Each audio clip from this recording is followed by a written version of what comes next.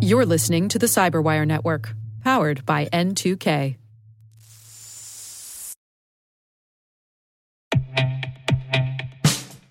And now, a message from Cyberbit. Mastering cybersecurity is like mastering a sport.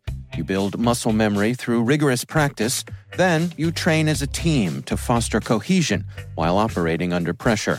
Like athletes, cybersecurity professionals thrive on hands-on simulation. But traditional courses, certifications, and open-source labs won't build you a winning team. You need Cyberbit. Cyberbit offers a hyper-realistic simulation environment for your SOC, IR, and C-suite to refine your skills, all using the market-leading SIMs, EDRs, firewalls, and WAFs they use every day. Cyberbit is offering Cyberwire listeners a free live-fire exercise. Sign up your team now at cyberbit.com/cyberwire.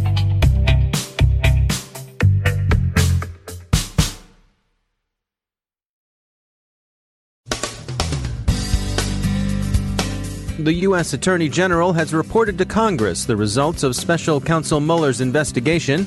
ISIS no longer holds any ground, expected back in cyberspace. LockerGoga ransomware hits 2 chemical plants. FEMA mishandles more than 2 million disaster victims' PII. Notes on Cyber 912. And there's a squabble for YouTube subscribers.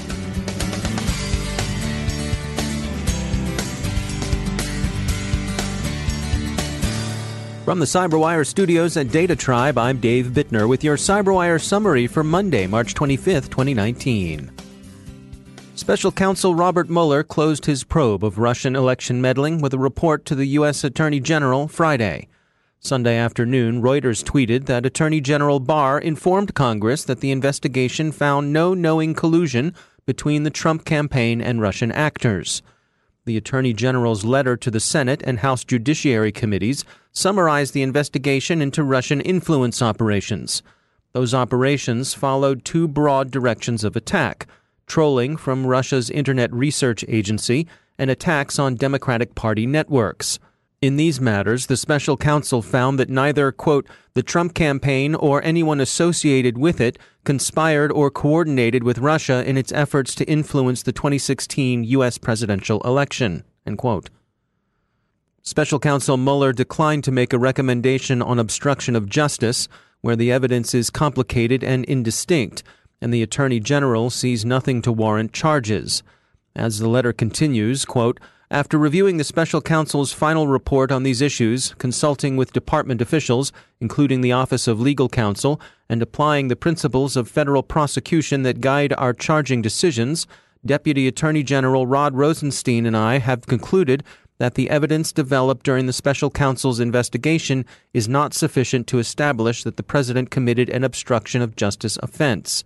Our determination was made without regard to, and is not based on, the constitutional considerations that surround the indictment and criminal prosecution of a sitting president, end quote.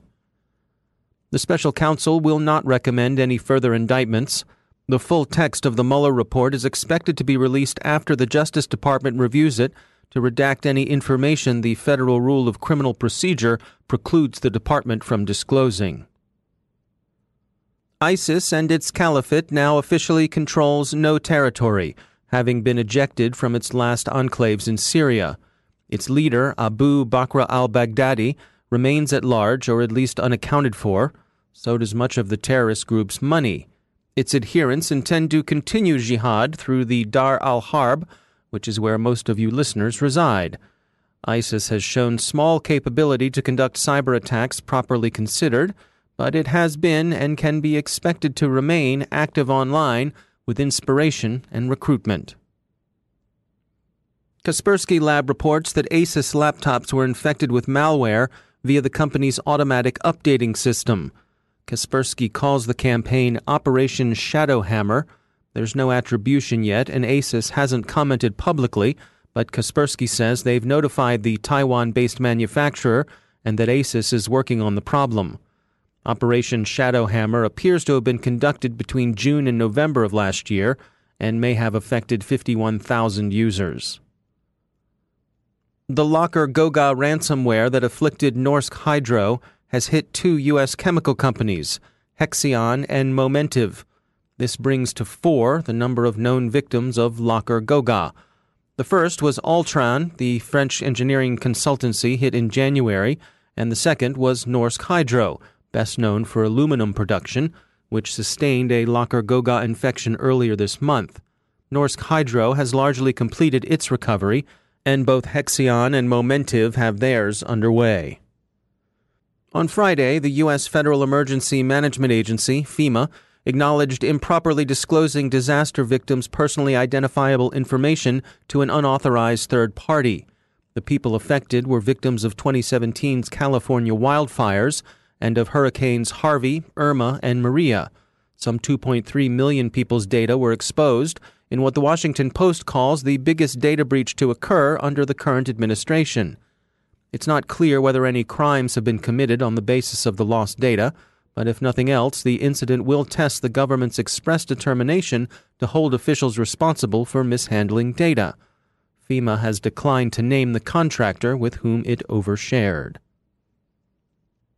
The PCI Software Security Council recently published a new software security framework, including the PCI Secure Software Standard and the PCI Secure Software Lifecycle. Rohit Sethi is Chief Operating Officer at Security Compass, and he shares his thoughts on what it all means. It is much more in-depth on the requirements for people producing software to make sure that software is secure. Now, at this point, it's just the standards. There is no program around it, meaning there isn't anything rolled out yet that says when it's going to be mandatory for specific participants in the payment ecosystem, but we expect that to happen later this year. I think there's 2 ways to think about this. There's one from the standard itself, right? And so, for example, if you're a payment application vendor, what will happen is that instead of having to go through the standard PA DSS process, you'll eventually be moving to the software security standard, and the 2 programs will be rolled into one. Practically, what that means is that there's going to be a degree of scrutiny in the way that you produce software and how secure that software is that we haven't really seen from other compliance mandates before. Now, the standard itself, there's actually 2 standards. One is the software security standard, and one is the secure lifecycle standard. The software security standard is, again, a more in-depth standard on a specific release of software.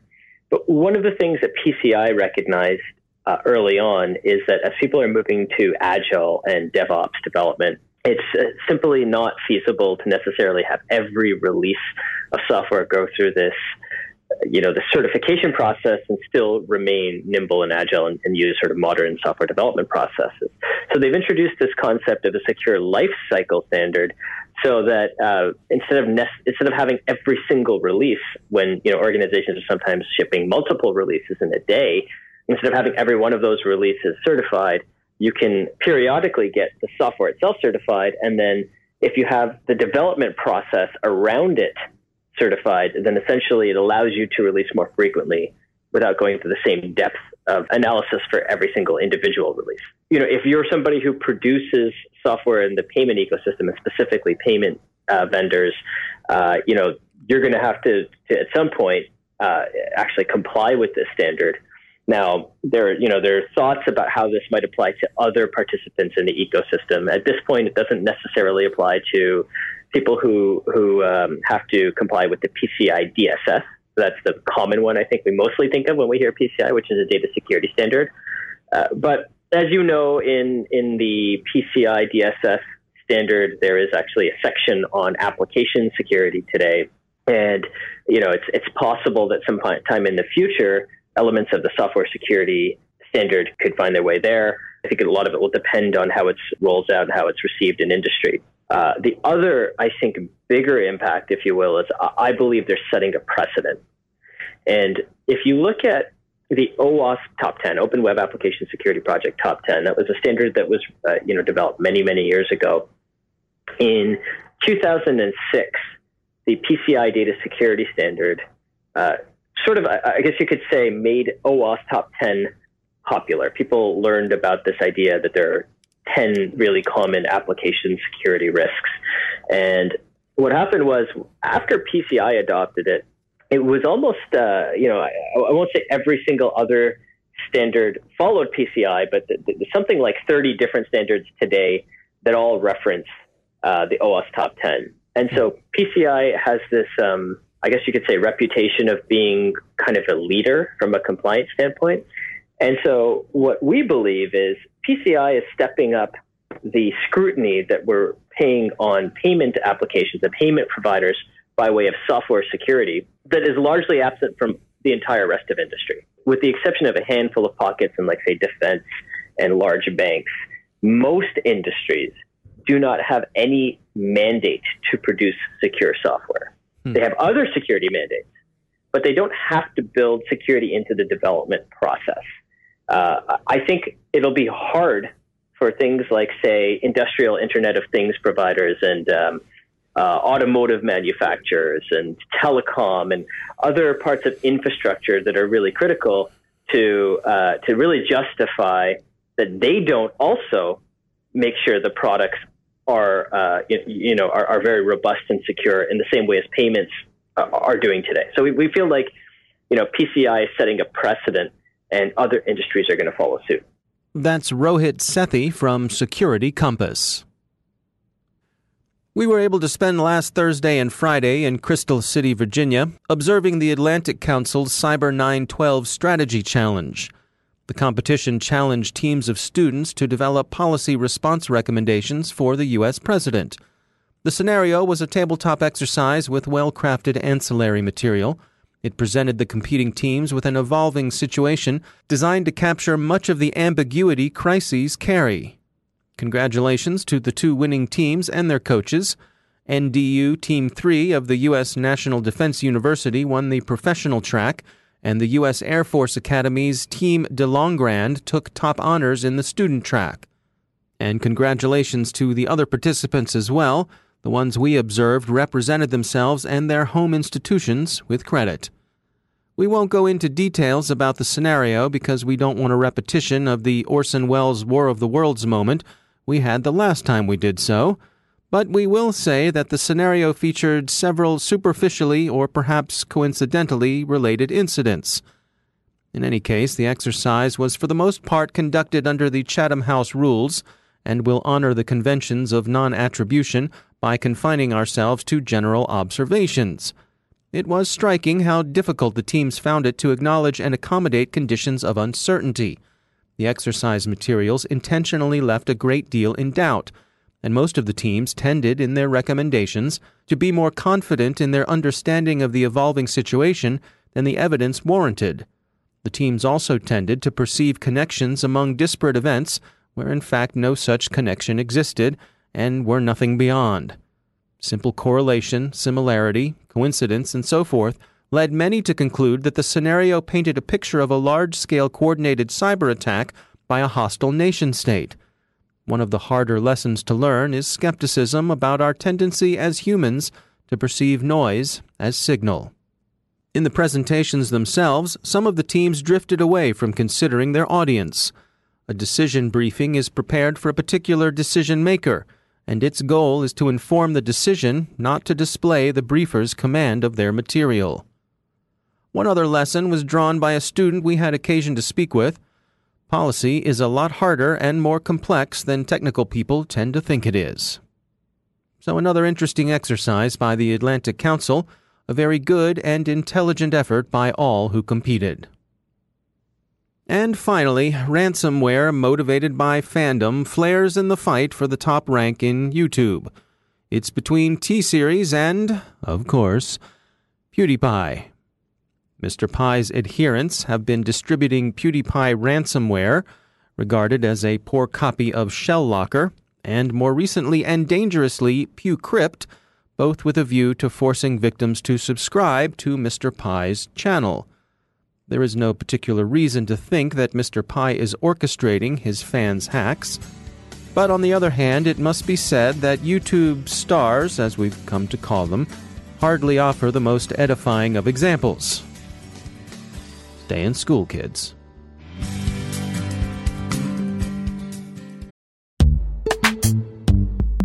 Every day, your IAM tech debt grows. Your multi-generational services struggle to work together. Building an identity fabric can fix this.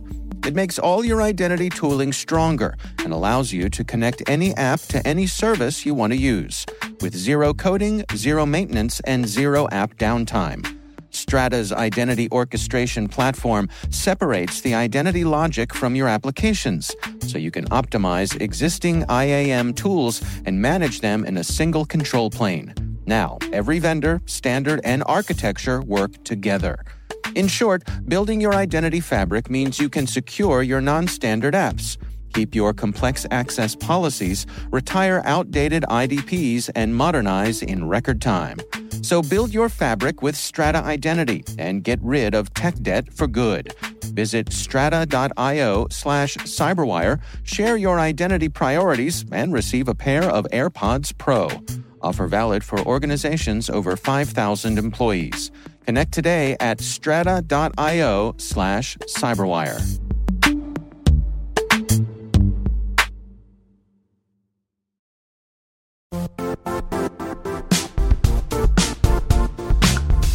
The IT world used to be simpler. You only had to secure and manage environments that you controlled. Then came new technologies and new ways to work. Now, employees, apps, and networks are everywhere. This means poor visibility, security gaps, and added risk. That's why Cloudflare created the first-ever connectivity cloud. Visit cloudflare.com to protect your business everywhere you do business.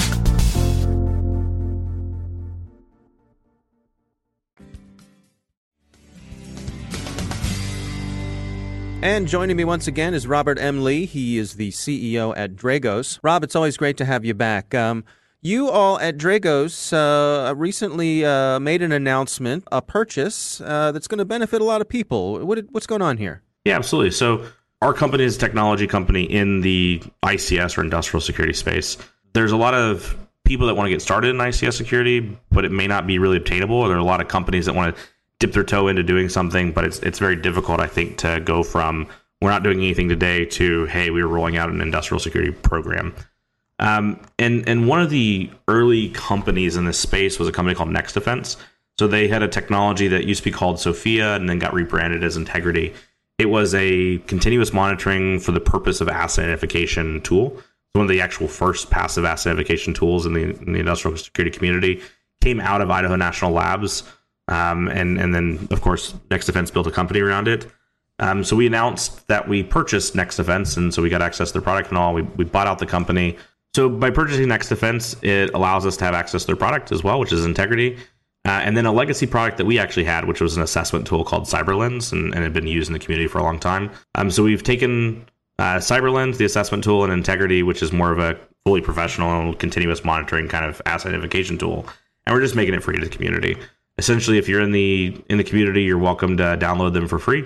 They're really meant to help people get a handle on asset identification, or at least a starting place. It's not a full feature asset identification tool. Obviously, we're a company. It's hey, if you really want a professional tool that's going to help you do this long term, as well as threat detection and response and everything else, sure, go buy our product. But hey, for the rest of the community, as a starting place, especially for the smaller players, just here's a tool to go get started. I think something that we can all agree on is the industrial community is special, and we all care that we keep the lights on and the water going and similar. So one of the cool things about running a company is trying to think about ways to give back to the community. So here the community goes, have the tools, have fun. If you need more, obviously come contact us, but it's mainly we hope this helps the community some. All right. Well, Robert M. Lee, thanks for joining us.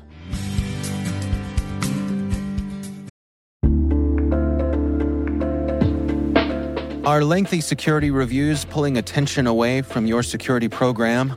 With the largest network of trust centers, Vanta can help you streamline security reviews to win customer trust, save time, and close deals fast. Proactively demonstrate security by showcasing key resources like your SOC 2 or ISO 27001, and provide real-time evidence for passing controls.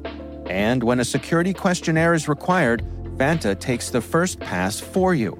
Visit vanta.com/cyber to take a self-serve tour. That's vanta.com/cyber.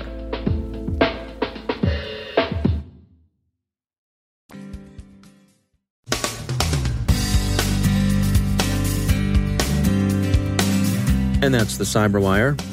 For links to all of today's stories, check out our daily briefing at thecyberwire.com. And for professionals and cybersecurity leaders who want to stay abreast of this rapidly evolving field, sign up for Cyberwire Pro.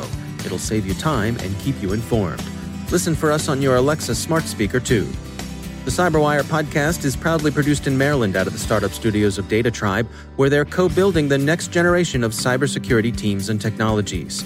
Our amazing Cyberwire team is Elliot Peltzman, Puru Prakash, Stefan Vaziri, Kelsey Bond, Tim Nodar, Joe Kerrigan, Carol Terrio, Ben Yellen, Nick Valecki, Gina Johnson, Bennett Moe, Chris Russell, John Petrick, Jennifer Iben, Rick Howard, Peter Kilpie, and I'm Dave Bittner. Thanks for listening. We'll see you back here tomorrow.